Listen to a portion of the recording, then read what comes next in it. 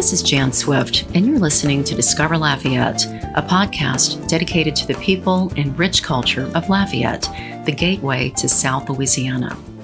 I'd like to thank our sponsors who make our podcast possible. We tape our podcast with the ongoing support of Raider and Jason Sikora, our sound engineer. Raider is a hands-on IT service provider that integrates all of your needs for advanced technical support, effective communication options, and cybersecurity. Raider's motto is, "You just want it to work. We understand." Please visit RaiderSolutions.com for more information. Iberia Bank and First Horizon, who are now one bank. Two relationship-driven banks, both leaders in the industry, have officially joined forces. The combination of Iberia Bank and First Horizon creates a leading financial services company dedicated to enriching the lives of their clients, associates, and their communities. I'd also like to thank Lafayette General Health, who has joined the Ochsner Health family and is now Ochsner Lafayette General. As one health system, Ochsner Lafayette General will provide expanded services and enhanced care from the familiar faces you already trust. Ochsner Lafayette General means more resources to help solve healthcare's toughest problems, reinvesting in our communities, and being further committed to health and wellness. Ochsner Lafayette General. Together means more. Learn more today at togethermeansmore.org. Today's guest is Dr. Brian Sibley, a well-known pediatrician in Lafayette who has dedicated his professional life to taking care of our youngest. I asked Brian to join us to discuss how the Delta variant of COVID has evolved to affect children in ways that the initial wave of coronavirus never did. Brian, I want to thank you for joining us in your second appearance on Discover Lafayette. Our first go-round, we were discussing your book, God First, Setting Life's Priorities. I want to thank you for being here to enlighten us on what is going on with your patients and the threat that the Delta variant of COVID is to our children. Sure. Well, thank you for having me. I appreciate it. Yeah. So we're friends through church, and I just heard you recently kind of giving your witness about the past year and a half. Right. It's just been tough on everybody. It has. It's including been doctors. Well, it's been tough. Yeah, absolutely. It's been tough on everyone, both personally and professionally, and I said both, and spiritually. I think so many people have found themselves in a place where they weren't aware of what tomorrow looked like. Right. And truth be told, none of us really know what tomorrow looks like. On the other hand, I think we've all found ourselves in a place where there's just so little upon which we can rely. Mm-hmm. There's been so many changes, and who would have thought last year that we would all be home and there would be no school and there would be no, right. It's just a dramatic change in so many people's lives because of this pandemic. How did that affect your pediatric practice? Like last March, right. 2020, right. How did that affect you and your colleagues? Well, so, I'm very involved in our professional associations, both locally throughout the state and nationwide. And what we found was that when children stayed home from school, and playgrounds and daycares and sports and everything else that they normally do, birthday parties, that they didn't get sick. Oh. And so there were entire, days, for example, where local emergency rooms went without seeing not one child coming in. And, we know that 90% of children's illnesses, respiratory illnesses, are caused by viruses. And they're mostly cold viruses and some bacteria, but mostly viruses. And so they were socially distanced. All these kids were socially distanced, and so they weren't sick. Interestingly, people tend to think that, well, my child's got a runny nose or a cough as a result of, allergies or environmental allergies. It was spring. It was March and April, and they were home playing outside. And they weren't sick. And none of them were sick. Mm-hmm. At least not sick enough to come into the hospital or the doctor's offices. And remarkably, there were days, entire 2 and 3 day stretches where emergency rooms didn't even see a child for a broken arm or a twisted ankle, or there was just no trauma. The children were just healthy. Which is beautiful. It's but you make your living it's treating great. kids. It was that are awesome sick. for public health, but it was terrible for pediatricians' practices. I mentioned when I gave the talk the other day at church that, like same time, the stock market was diminishing and, people's investments and retirement funds were dropping just like mine was. And so it was a scary time for all of us. But then things opened back up throughout the summer, and then schools began in a modified version, last fall. And things got sort of back to normal. There were a lot of children still in virtual schools, so they weren't in person, in school.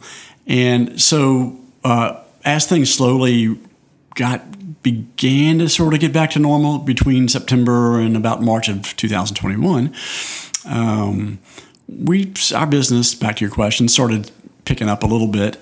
But it was in April and May when schools opened up, or April in particular, when schools opened up and daycares opened up, and 2 months or 3 months after the vaccine was available, COVID vaccine was available, that we and my colleagues and I throughout the country started seeing in May, June, and July and August just incredible numbers of children coming in who were much sicker than we've ever seen them in the summer. Typically, our summertime is catch-up time is very slow because of what we experienced last year. That is, kids are not in school and not sharing germs, and so usually summertime's slow. Well, this past June and July, we've seen all the viruses we typically see. So let me ask you, last year, children were not getting COVID? They were not diagnosed with COVID? Virtually no children. There were some, but if they had it, they weren't that sick. Right. So for the first year and a few months of the pandemic, children really didn't. COVID was not an issue for most children. There are a lot of theories about why that is, but we didn't see children getting COVID, and they certainly weren't being hospitalized. So this was after we started getting the vaccine and the Delta variant. Right. Took off. Viruses tend to evolve. It's one of the reasons we do get flu vaccines every year. It's not one flu vaccine forever, And so beginning the second week of July this year, so about a month ago, children started getting, not only children, but everybody, but in particular in our case, children started getting sick with COVID. And how would they present? Was it similar to what you knew about adults? Exactly. Cough, cold, runny nose, fever, and the numbers really between about ages 11 and 12 to 18, so preteens and teenagers, those kids are getting sick. Almost every one of them I've tested has been positive in the last 3 weeks. Now most of them aren't sick enough to be in the hospital, but they've got a quarantine and they stay home, and their whole family family's sick. And then for small children, infants to preteens, between birth and about 10 or 11 years old, we're seeing it. We're seeing it more than we did. It's not as prevalent as it is in the older children, but it certainly is there, which is in contrast to anything that we saw the first year or 14 months of this pandemic. In fact, there were very few children in our state who were admitted to the hospital with COVID. There were a handful. But, I checked in today. No one would be talking today. I checked in with colleagues and contacts over at Children's Hospital in New Orleans, Our Lady of the Lake Children's Hospital in Baton Rouge, LSU Medical Center in Shreveport, and then locally with hospitals in Lafayette. And statewide, and those are the big places where children would get admitted with COVID.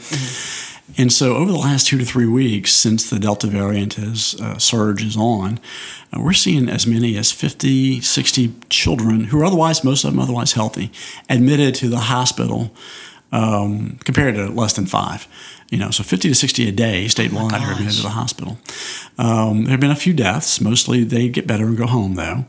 And the point with all this, though, is that this is not this is no longer a benign process for children.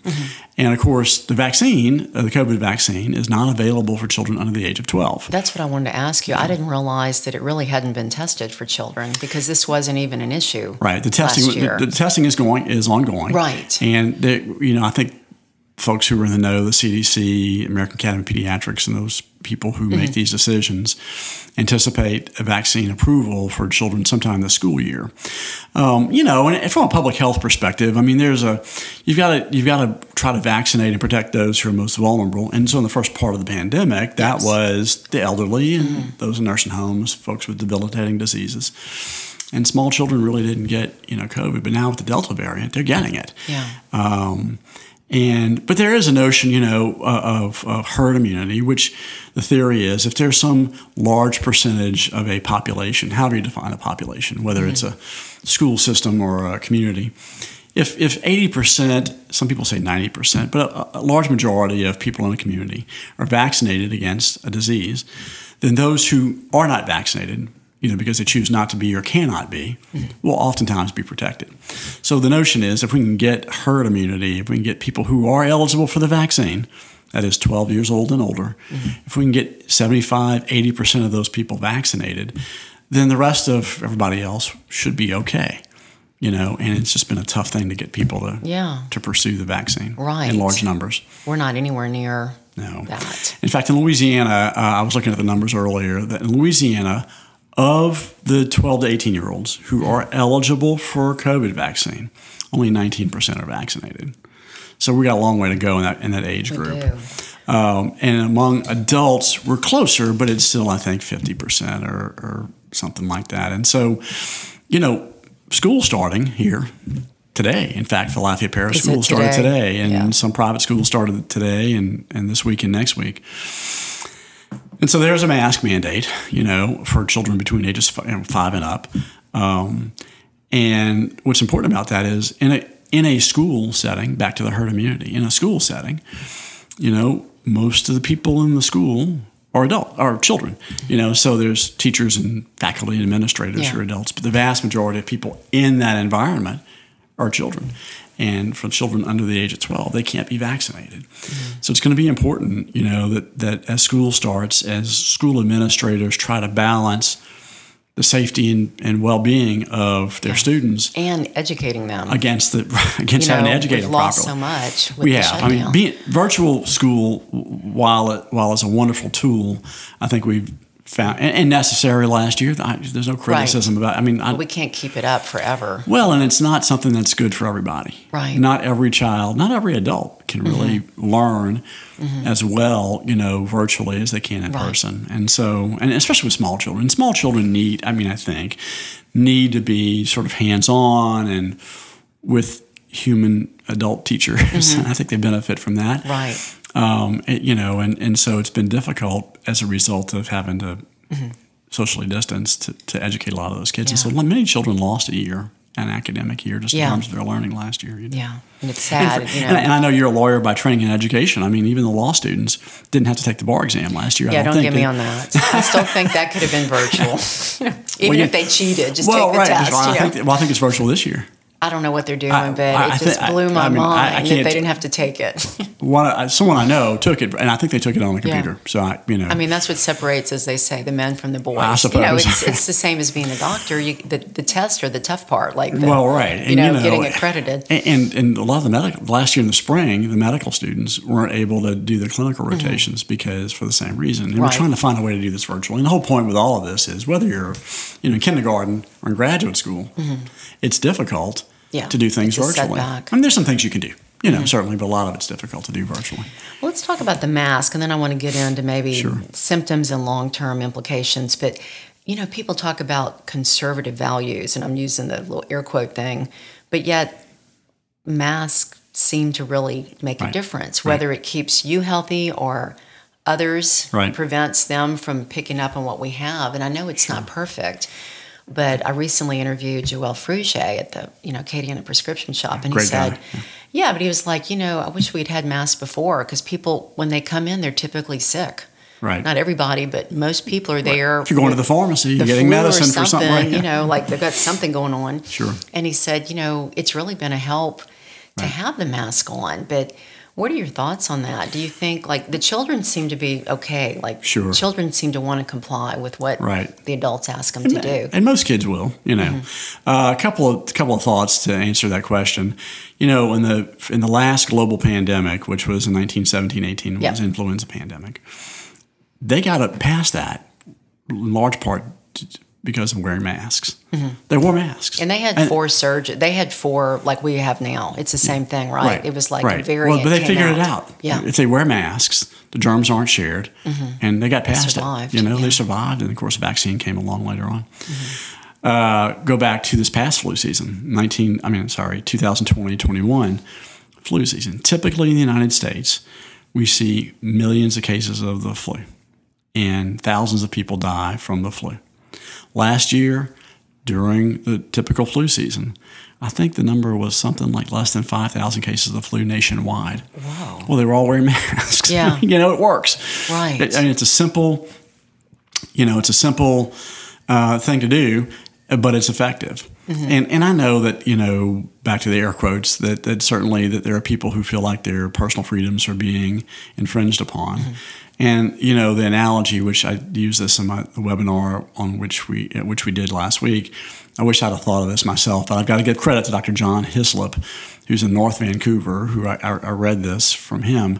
And his analogy is, personal freedoms are important, and we all, certainly we're all live into that and enjoy many personal freedoms in the United States.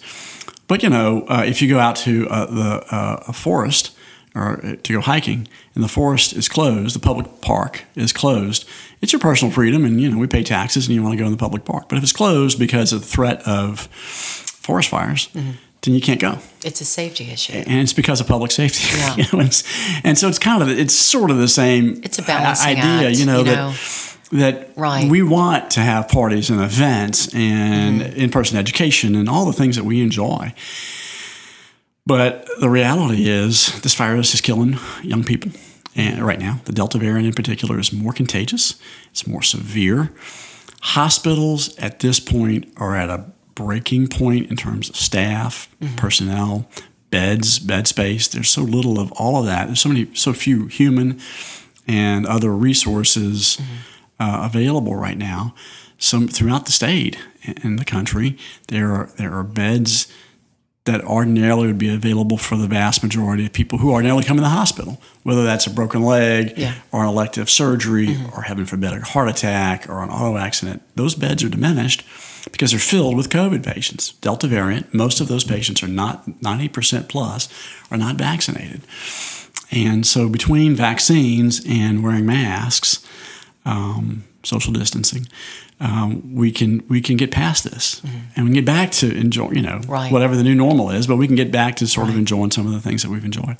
Where do the children go if they're sick? If they need to be hospitalized, do they have to go to a special unit, or can they just go to any bed that will take a COVID patient? So the inpatient pediatrics, the children who are being admitted to the hospital is becoming more and more specialized. So not where it used to be when I started my practice 30 years ago, almost every hospital had beds to which they admitted children for routine, like asthma or, whatever, gastroenteritis and things that commonly cause children to go to the hospital.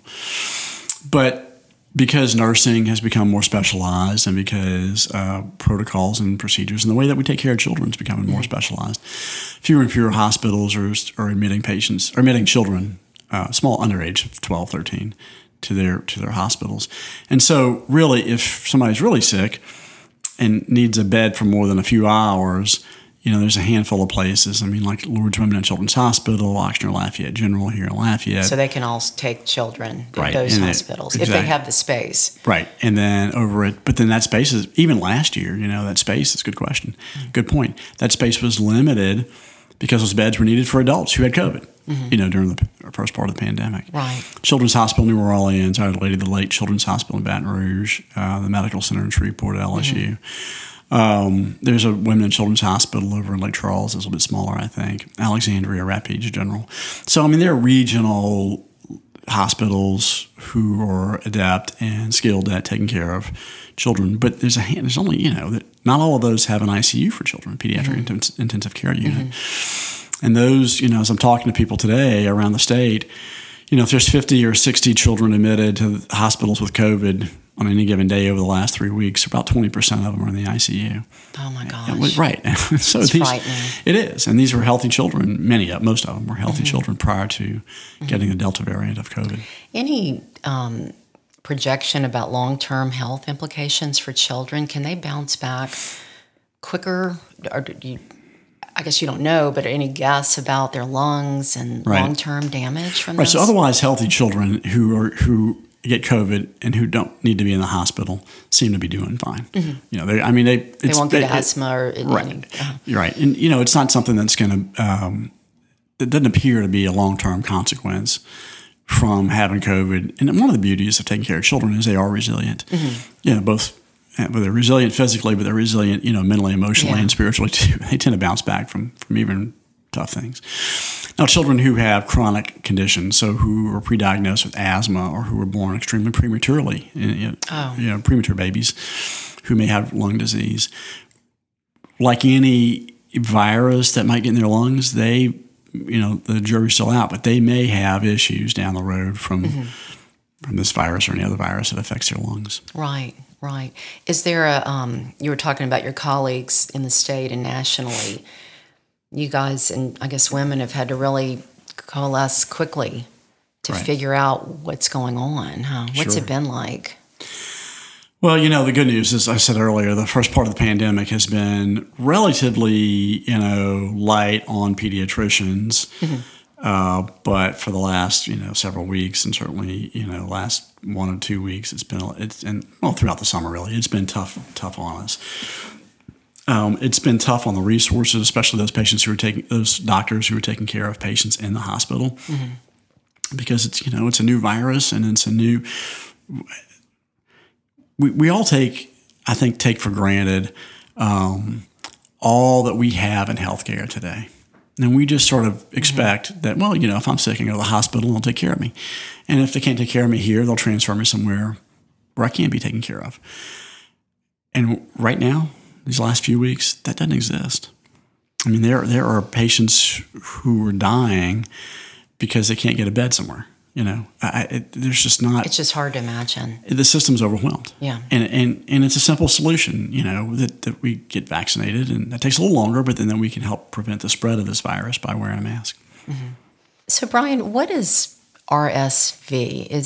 Am I saying that right? Yeah, is that related to COVID? What is this uptick in RSV cases? Well, so RSV is a virus. It's a respiratory virus. Mm-hmm. It stands for respiratory syncytial virus.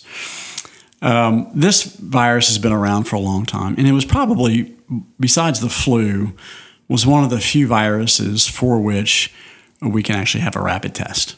Oh. Right. And so, back up until the mid-1990s, early to mid-1990s, children who were born prematurely and who spent a long time on a ventilator in the NICU, children who were born with congenital birth defects of the heart, seem to be, they were more susceptible to this particular virus and would have long-term effects as a result of being infected with that. And so a test was developed, a rapid test, to determine who might have RSV. And really, that test originally was only indicated for those particular patients, small population of patients. And anytime we do a test in medicine, we have to ask ourselves, what are we going to do with the results of that test? So, back in those days, at least, if the test was positive, there was a medication that was used that was life-saving but potentially dangerous and had a lot of risks involved with it, and we used it in those patients back when I was in training, in the early 90s, late 80s. But then, about the same time, what came along was a synthetic medicine that goes in the lungs for premature babies to help their lungs mature faster. Part of the reason premature babies have so many breathing problems and their lungs are damaged has to do with the lack of a substance called surfactant. It's sort of like the lubricant inside the lungs that helps keep our lungs open. Mm-hmm. Well, when you're born really prematurely, you don't make it, and so your lungs are not lubricated like they're supposed to be, for lack of a better way of saying it. And so those babies would be on ventilators for months, weeks and months at a time. Wow. And so they had scarring of their lungs, and so they were more susceptible to RSV. Well, synthetic surfactant came along in the early 90s. Mm-hmm. And so suddenly those babies who were born prematurely were not on the ventilators for so long. But what happened at the same time is, so we never really needed the medicine anymore to treat RSV as much, but people just kind of got in the habit of testing for RSV. So they do. We don't have a cure for it. We don't have a pill for it. We don't have a medication for it. You just know that you have it. You go, well, you got RSV. It's still no more dangerous, in my mind, to the average healthy child. I mean, it makes you wheeze, but so do a lot of other viruses. Right. It's not virulent, and it is contagious, but it's not dangerous like COVID is. It's not dangerous like the flu is. I just seem to be hearing more about it. Well, but what lately. happened was, so ordinarily we all these tests get run throughout the wintertime during cold and flu season. But we didn't have, as I said earlier, we didn't have a cold and flu season to speak of this past year. But when schools opened up and daycares opened up in April and people started socializing and germs started spreading, then RSV popped up again. We haven't seen the flu, which has been good, but RSV popped up in the summer, this is in my 30-year career, and I'm not sure that anybody has seen this much viral illness, respiratory illness among children in years in the summertime, because it's just not just not something we see. Right. And it's because typically in the summer in the United States, children are they're outside playing and they're not in school and for 8 hours a day. And but now they are. I mean, they're together again, and a lot of those children who were born during the pandemic missed that first cold and flu season, so they didn't develop any natural immunity. And anyway, so that's what RSV is. You've seen it all, I'm sure, in 30 I've seen years. a lot. I don't. Yeah, hopefully haven't seen it all. I was the young guy when I got. I thought it was like yesterday. We got here. We were the young people in town. I know. But not anymore. I know. Isn't that amazing? Gosh. You still look the same though, Jan. So, Oh yeah. I see that when I look at the pictures. It's like, oh my goodness, 63. It's just, it did happen overnight. Yeah, of course. Yeah, so I want to kind of end on a happy note here. I was looking at your, kind of stalking you before we interviewed. I wanted to look at pictures, and I saw a picture of you with your grandson. Yeah, right. From Peter. Last October. I think he was 6 months old, and he'd gotten a flu shot, right? So what are your recommendations for parents and grandparents? Like, what should people do to keep their kids healthy and happy outside of COVID? Like, what are the things for little ones? Sure. I didn't realize they got shots at that point, the vaccine. Right, yeah. So you can get a flu vaccine. So first of all, there's a recommended set of vaccines. And these vaccines, so many shots. They're safe, they're effective, they're tried and true. There are no side effects, contrary to popular, social media belief. No significant side effects, at least not anymore. Not in the last 30, 40 years. And so, number one, if there's a recommended vaccine, get it and get it on time. There's nothing, adults are experiencing this for the first time in a while that, they're getting sick and they're in some cases are dying. And the last words are, I wish I would have gotten a vaccine. Yeah. And I mean, smallpox has all but been eradicated. It's in a lab somewhere in Europe, I think. It's been eradicated from this country, from the world, because of vaccines. Polio hardly exists because of vaccines. Measles, mumps, rubella, chickenpox, all these things that some were severe and some not so severe, but because of vaccines, we just don't see them anymore. There's several bacteria, same thing. And so get vaccinated. Number two, in as much as you can, protect your children from their environment. The number one risk, people don't know this a lot, I find. They don't seem to know it. The number one risk to the health of children who are over a year old is accidents. Falls and burns and ingestions and choking and drowning and pulling things in their head and falling off of things. And so, it's, and for boys, it tends to say that way till they're about 40. Or 25, I don't know. So, but children, especially when they're toddlers and even teenagers, teenagers take risks that maybe they would regret later on if there's a bad outcome. But so protect them from their environment. Follow the doctor's advice. Yeah. Stay, especially right now, stay out of the emergency room if it's not a real emergency.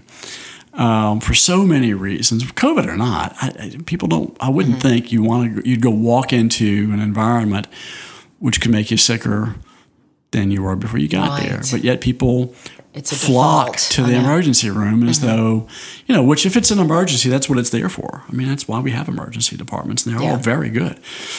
But we can't. You have to define what an emergency is, Well, right. Is it a threat to life or limb? I mean, I think that's a good way to think about it. It's a pretty simple definition.